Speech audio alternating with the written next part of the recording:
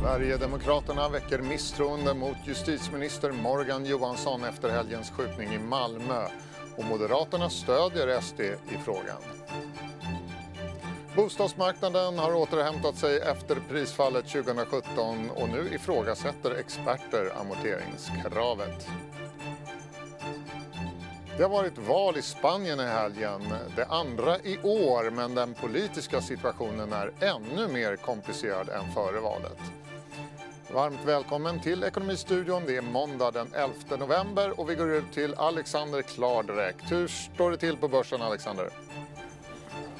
Ja, men det är neråt på Stockholmsbörsen. Jon, storbolagslistan om OMXS30 just nu ner nästan 0,6% och vi har sett röda siffror runt om i Europa efter att vi såg rejäla nedgångar i Asien ledda av Hongkongbörsen efter tilltagande oro där mellan demonstranter och polis. Bland annat så sköt en polis en demonstrant under morgonen. Hongkongbörsen stängde ner drygt 2,5% och i Kina så var börserna ner kring 1,5%.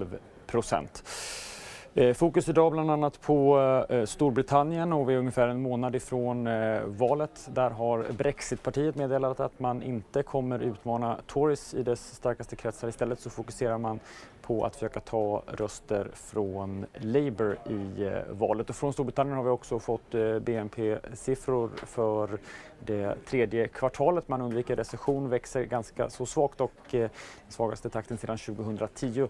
Upp 0,3% jämfört med föregående kvartal och upp 1% jämfört med samma kvartal i fjol. Och från svenskt håll har vi också fått lite nyheter, bland annat att regeringen vill tala med Statistiska centralbyråns generaldirektör Joakim Stymne. Det handlar om arbetslöshetssiffrorna som vi får senare i veckan på torsdag faktiskt, men som det sedan tidigare är känt att de inte visar rätt siffror längre. Man vill reda ut detta och nu kallar civilminister Lena Micko till sig ansvarig generaldirektör. Kan också med kolla mot USA också där terminerna indikerar en öppning nedåt den här veckan. S&P 500s terminer indikerar att det kommer öppna ner ungefär 0,4 om knappa timmen. Ja. Tack för det, Alexander. Ja, Sverigedemokraterna väcker misstroendeförklaring i riksdagen mot justitieminister Morgan Johansson. Och jag frågade Jimmy Åkesson, partiledare i Sverigedemokraterna, varför? Därför att det är uppenbart att han inte förstår allvaret i situationen. Det är uppenbart att han inte är kapabel att vidta de åtgärder som krävs för att hantera den, som jag upplever det, eskalerande situation vi ser i inte bara Malmö utan egentligen i hela landet idag med sprängningar och skjutningar och terrorister som släpps fria på gatorna. Och ja, det är väldigt mycket nu som är väldigt fel. Men den här skjutningen i Malmö i helgen till exempel, den är väl knappast hans fel? Morgan Johansson har ju i egenskap av justitieminister det yttersta ansvaret, hävdar jag, för kriminalitetens utveckling och i synnerhet gängbrottslighetens utveckling i vårt land. Och det har varit mycket prat om gängkriminaliteten under hela hösten. Regeringen bjöd in till gängsamtal med alla partier utom vårt parti. De gängsamtalen havererade därför att man visade väldigt tydligt från regeringens sida att man är inte kapabel och man är inte beredd att vidta de åtgärder som krävs. Då har det istället förts konkreta politiska samtal inom oppositionen hur man ska hantera gängkriminaliteten. Sen att polisen nu då utlyser ett nationellt nödläge eller säkerhetsläge eller vad man nu kallar det för någonting, så visar ju också tydligt att det här, på något sätt måste det få politiska konsekvenser och då är det justitieministern man måste rikta in sig på. Vad borde han och regeringen ha gjort då för att förhindra de gängkrig som nu rasar på olika håll? Det här är ju en samhällsutveckling i stort som har pågått under en längre tid och det är klart att det här borde man ju försökt stävja för länge sedan. Det har man inte gjort och då har man då ändå nu i det här akuta läget försökt signalera handlingskraft och att man vill göra saker. Men när det kommer till kritan så vill man ändå inte göra det som krävs utan man tar väldigt stor hänsyn till inte minst då Miljöpartiet som är fullständigt verklighetsfrånvända när det gäller de här frågorna. Och då kan man inte ha förtroende för justitieministern längre och därför tycker jag det är rimligt att riksdagen signalerar till regeringen att vi inte är nöjda, att vi vill att ni byter ut justitieministern. Egentligen borde hela regeringen avgå, men i den här frågan så är det ju ytterst justitieministern som man bör rikta in sig på. Moderaterna säger att de tänker rösta med er i den här frågan. Räknar du med stöd från fler partier? Ja, jag räknar med att även Kristdemokraterna kommer att stödja det här. Jag skulle bli förvånad annars, i synnerhet som Moderaterna nu dessutom gör det. Men sen är det ju upp till bevis för både Liberalerna och Centerpartiet hur man känner sig på frågan om lojalitet till regeringen. Det här är en fråga som inte egentligen omfattas av deras januariöverenskommelse. Därför så borde de vara fria att rösta för en misstroendeförklaring. Men det är upp till dem och det är upp till bevis. Hur bedömer du då sannolikheten att ni får en majoritet i riksdagen med er? Vi har väl bedömt den som ganska låg sannolikhet för det. Men det är ju ändå en god möjlighet att få en kraftfull signal från riksdagen. Det kan ju i bästa fall hänga på några få mandat i kammaren. Och då är ju frågan, kan man som justitieminister sitta kvar i ett sånt läge där en väldigt knapp majoritet av riksdagen har förtroende för det och en väldigt stor minoritet inte har det. Jag vet inte. Hade jag varit Morgan Johansson så hade jag avgått för länge sedan, men det är jag ju tyvärr inte. Men om du inte tror att ni egentligen har några större chanser att vinna den här omröstningen, varför driver ni ändå frågan?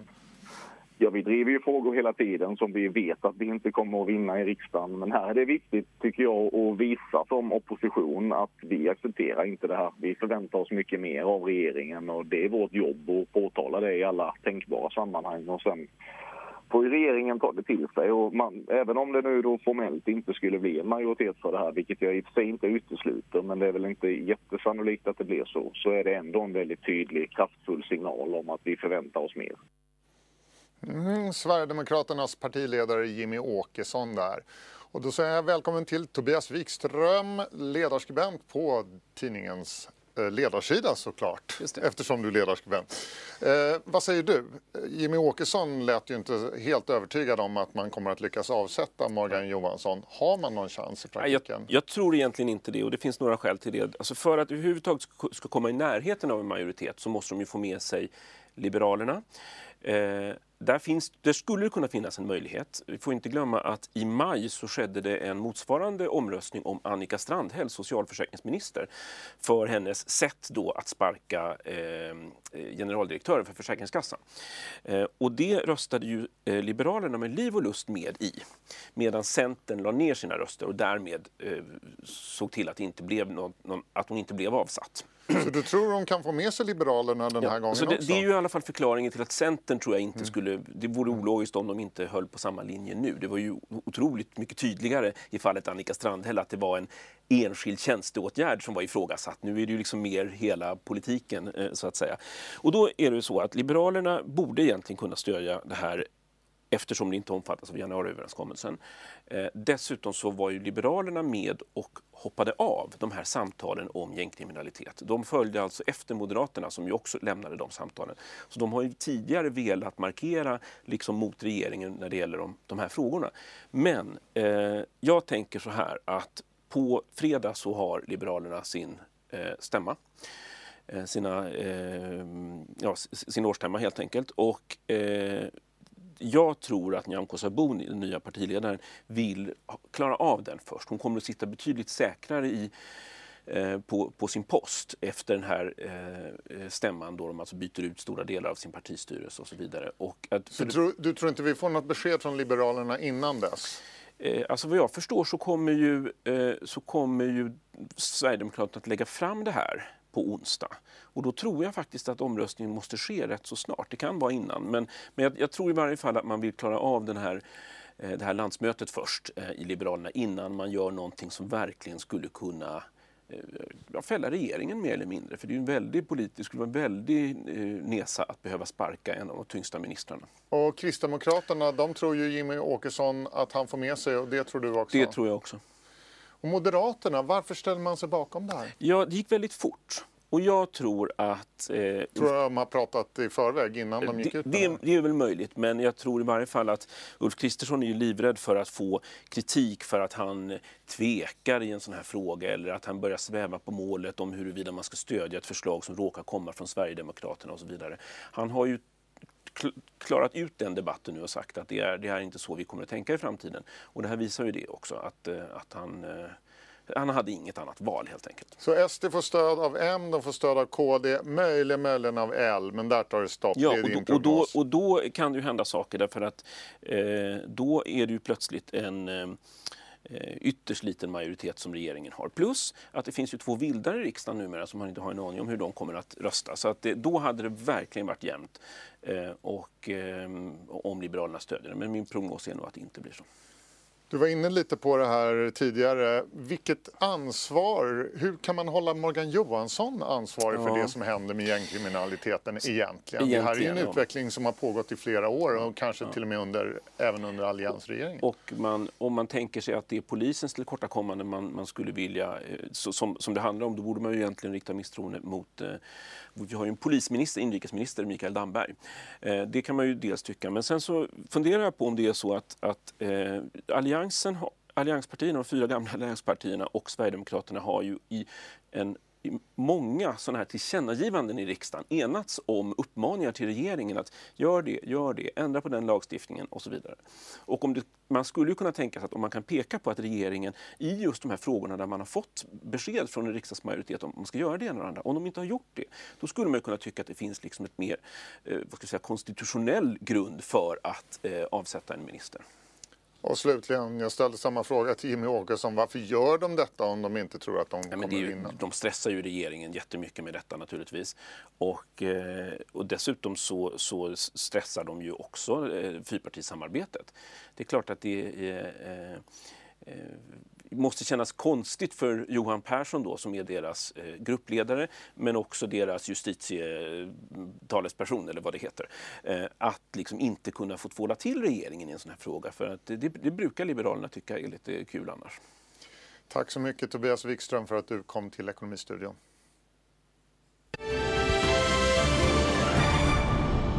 Då ska det handla om bostadsmarknaden. I helgen krävde 4 ekonomer på DN Debatt att amorteringskravet avskaffas. Robert Boye, chefekonom på SBAB, är en av dem. Välkommen hit. Tack för det. Varför tycker ni så här? Vi skriver inte explicit i debattartikeln att man ska ta bort amorteringskravet, utan vad vi gör är att vi granskar motiven som Finansinspektionen då har angett till amorteringskravet, och där menar vi på att det finns inget forskningsstöd för de motiven. Men ni tycker att det kan vara kvar ändå i så fall, eller? Ja, alltså vi tar inte ställning till det debattartikeln, utan det viktiga är att när man genomför den här typen av åtgärder så är det viktigt att de motiv man anger för åtgärden också håller, och det visar forskningen att de inte gör. Anledningen till att man införde amorteringskravet var väl för att minska, eller åtminstone inte öka hushållens skuldsättning så mycket. Har det fått den effekten? Ja, det tror jag. Det är svårt att säga, men jag tror absolut att det har bidragit till att minska tillväxttakten i bolåneskulderna. Och skälet till att man ville införa åtgärden, det var egentligen 2 enligt Finansinspektionen. Det ena är att man säger då att man pekar på erfarenheter från finanskrisen 2008 och i länder som Danmark, Storbritannien och USA, där man då hävdar att högt skuldsatta hushåll drog ner sin konsumtion väldigt kraftigt i samband med krisen, och att det bidrog till att förstärka nedgången då, och att hushållen blir mer sårbara. Men det avgörande forskningsresultatet är att de hushåll som fick problem, det var de som hade då belånat sina bostäder för att konsumera annat än boendetjänster. Och det finns ingen statistik som tyder på att det är fallet i Sverige idag. Så du tycker inte att man ska behålla amorteringskravet av det skälet att man ska hålla tillbaka hushållens skuldsättning? Åtminstone inte det motiv till ett amorteringskrav. Om Finansinspektionen har ett annat mer giltigt motiv till amorteringskravet, ja då skulle jag vara beredd att diskutera det. Men det motiv som han har angett, det håller helt enkelt inte. Vi ska prata mer strax med dig, men först ska vi få en inblick i hur marknaden ser ut just nu. Och jag talade tidigare med Erik Holmberg som är analytiker på Hemnet. Jag skulle beskriva den som att det är en marknad som mår ganska bra. Vi ser höga försäljningsvolymer och vi ser det som ett tecken på att köpare och säljare lyckas komma ganska bra överens om det nu. Vem mår den bra för, köpare eller säljare?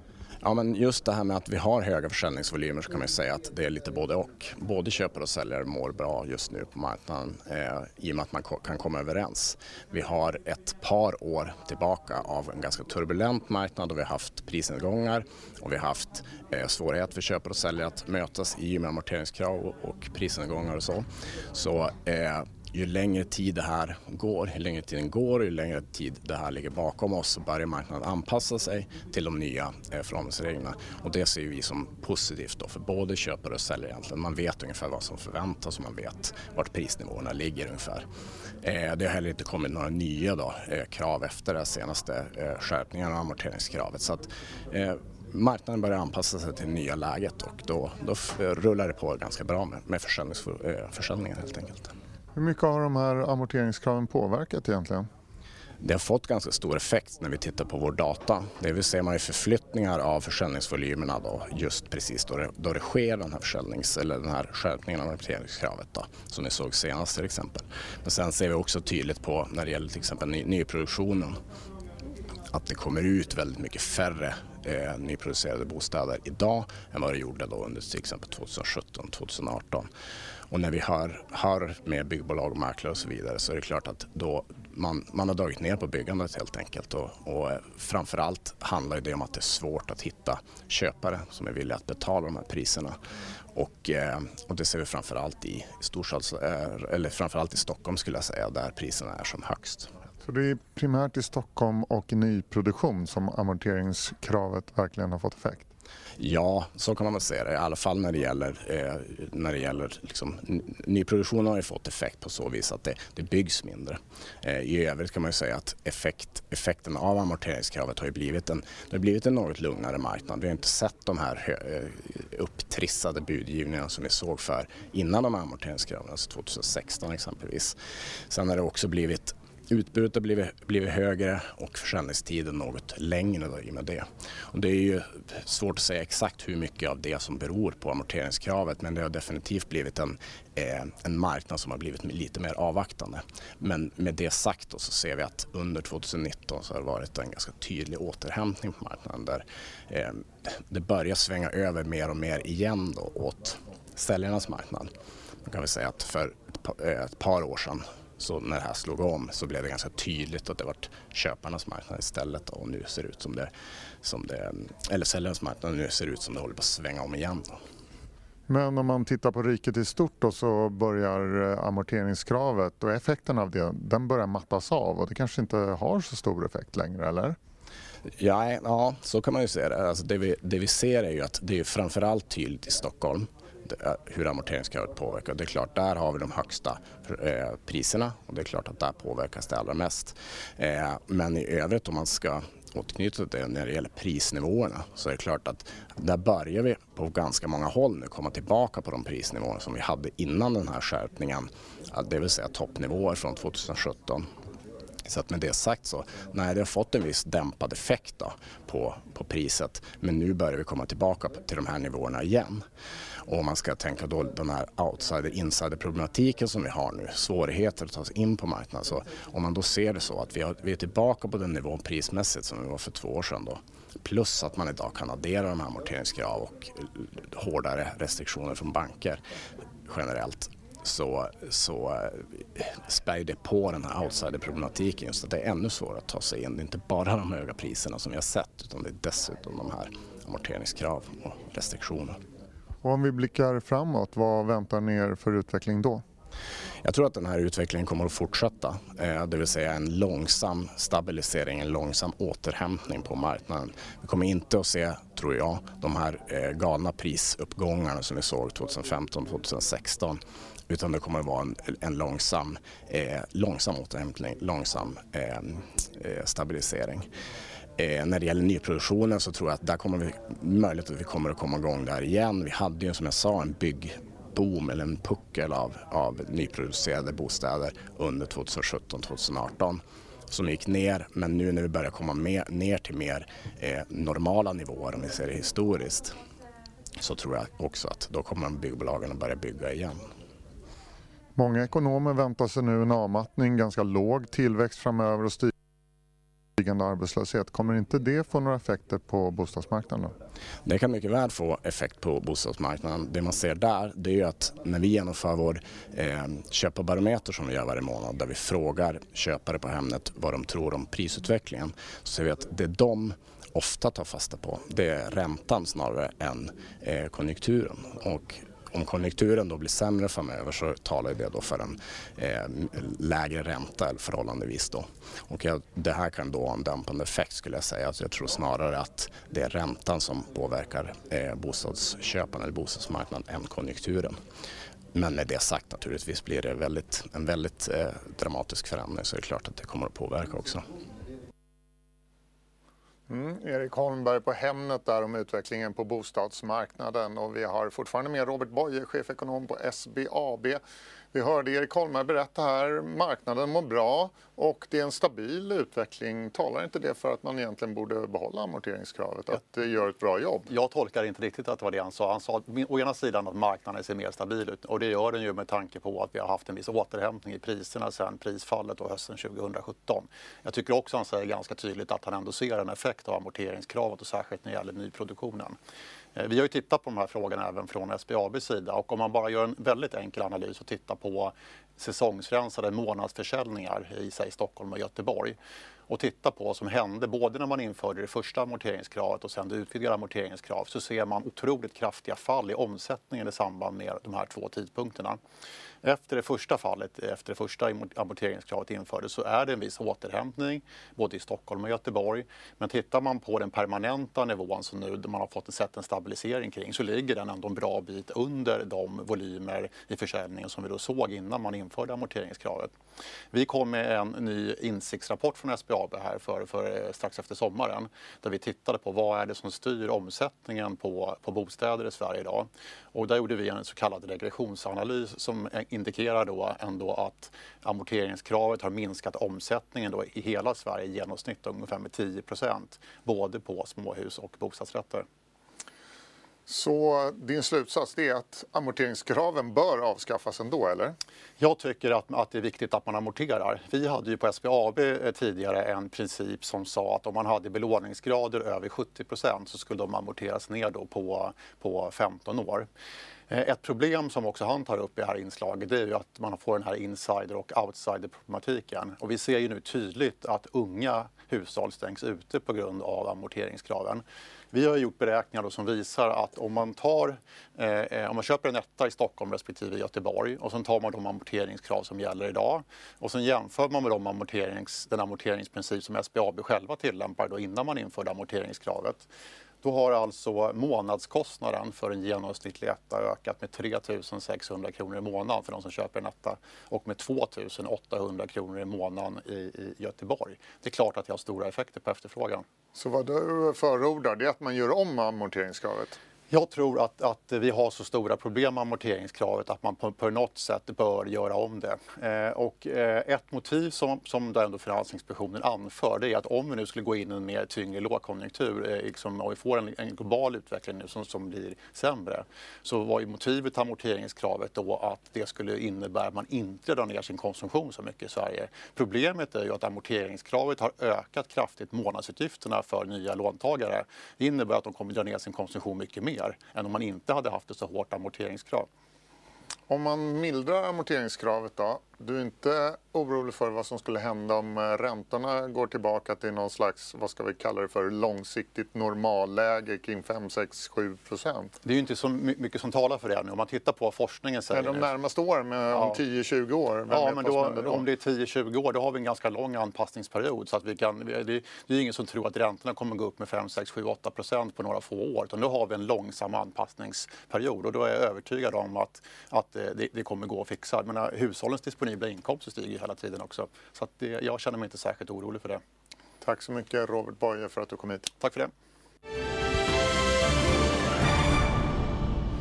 Ekonomistudion går vidare och vi ska till Spanien. Där var det val i helgen, det fjärde på 4 år. Och det politiska läget är om möjligt ännu mer förvirrat än det var före valet. Premiärminister Pedro Sánchez socialistparti är fortfarande störst efter att ha förlorat 3 mandat i parlamentet. Högerliberala Partido Popular och högernationella Vox ryckte fram kraftigt men inte tillräckligt för att forma en regering.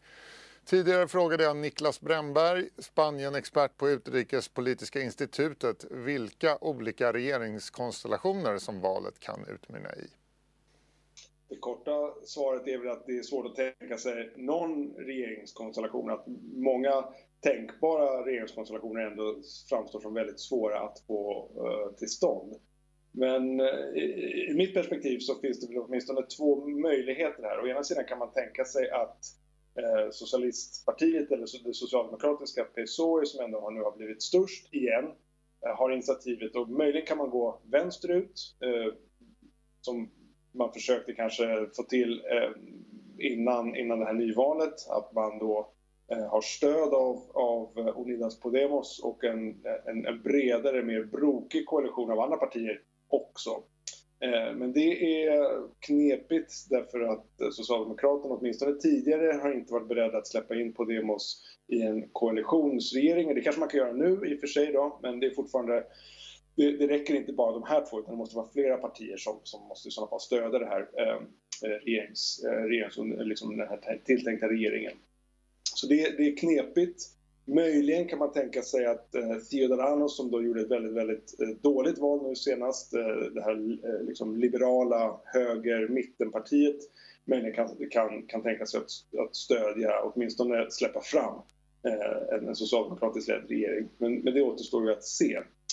Den andra möjligheten som jag ser för Pedro Sánchez är ju att han försöker göra upp i några stora frågor över blockgränsen med Partido Popular som skulle röra till exempel budgeten och kanske också Katalonien.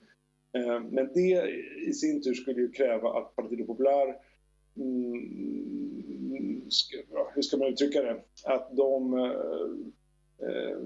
är också beredda att hålla liksom Vox, det här högernationalistiska partiet som har gått väldigt bra nu då i det här valet, att Partido Popular håller dem på armlängds avstånd. Och det är ju inte säkert. Det kan ju vara att de snarare vill närma sig Vox eller att anser att de inte kan göra upp över blockgränsen för att man riskerar ytterligare väljartapp och så här. Så att det är två möjliga scenarier att tänka framåt, men vi är ju inte där än och det ser väldigt komplicerat ut oavsett vilken av de här olika scenarierna som man pratar om. Och hur kommer man att hantera Katalonien då, beroende på vilken regering det blir? Ja, om det blir en regering som med tonvikt vänsterut och kanske till och med stöd av något av de katalanska partierna, det är också väldigt komplicerat att se det. Men om det så att säga går i den riktningen så kan man ju tänka sig att man också måste få till en form av förhandling och man måste diskutera lite mer konstruktivt Kataloniens ställning i Spanien. Jag tror inte att Socialistpartiet ens under de här förutsättningarna kan tänka sig att man tillåter en folkomröstning om katalansk självständighet, men man kan säkerligen diskutera utökat självstyre eller någonting annat, författningsreform eller någonting sånt där, åtminstone framöver. Men det ser väldigt svårt ut ändå. Och det är klart, om man söker stöd över blockgränsen då kan det ju snarare vara så att man kanske får en mycket tuffare hållning gentemot Katalonien. Men jag tror ju ändå att åtminstone Socialistpartiet är måna om att försöka få bort den här Katalonienfrågan från den politiska dagordningen i någon utsträckning. Att hantera den, att dämpa tonläget gentemot Katalonien och sådär. Medan man från högern i Spanien, inte minst från Vox, ser man ju det här som sin stora valvinnare, att så att säga gå hårt åt Katalonien samtidigt som att den här konflikten med Katalonien någonstans kvarstår. Så att det är svårt att se, åtminstone precis nu i det korta loppet, att man får till en konstruktiv lösning i Katalonien-frågan. Och därtill tänker jag att det också krävs att vissa partier i Katalonien också förändrar sina positioner. Och det kan nog inte ske innan det blir ett nyval i Katalonien, som kanske i och för sig också kan ske här om inte alls för lång tid. Så att det är många möjliga rörliga delar här nu som vi inte riktigt vet exakt hur de faller än. Niklas Brännberg på Utrikespolitiska institutet om valet i Spanien. Vi har kommit fram till sista raden och där konstaterar vi att den kinesiska e-handelsjätten Alibaba sålde för inte mindre än 23 miljarder dollar under de första 9 timmarna av shoppinghögtiden Singles Day. Analytiker tror dock inte att den totala dygnsförsäljningen kommer nå upp till förra årets nivåer. Detta då den kinesiska konsumenternas ekonomi inte är lika stark som förra hösten. Dagens siffra blir 23 miljarder dollar. Ekonomistudion måndag är slut. Vi är tillbaka igen imorgon 14.30. Nu närmast Closing Bell här i DTV. Det börjar 15.20. Missa inte det. Tack för idag. Hej då.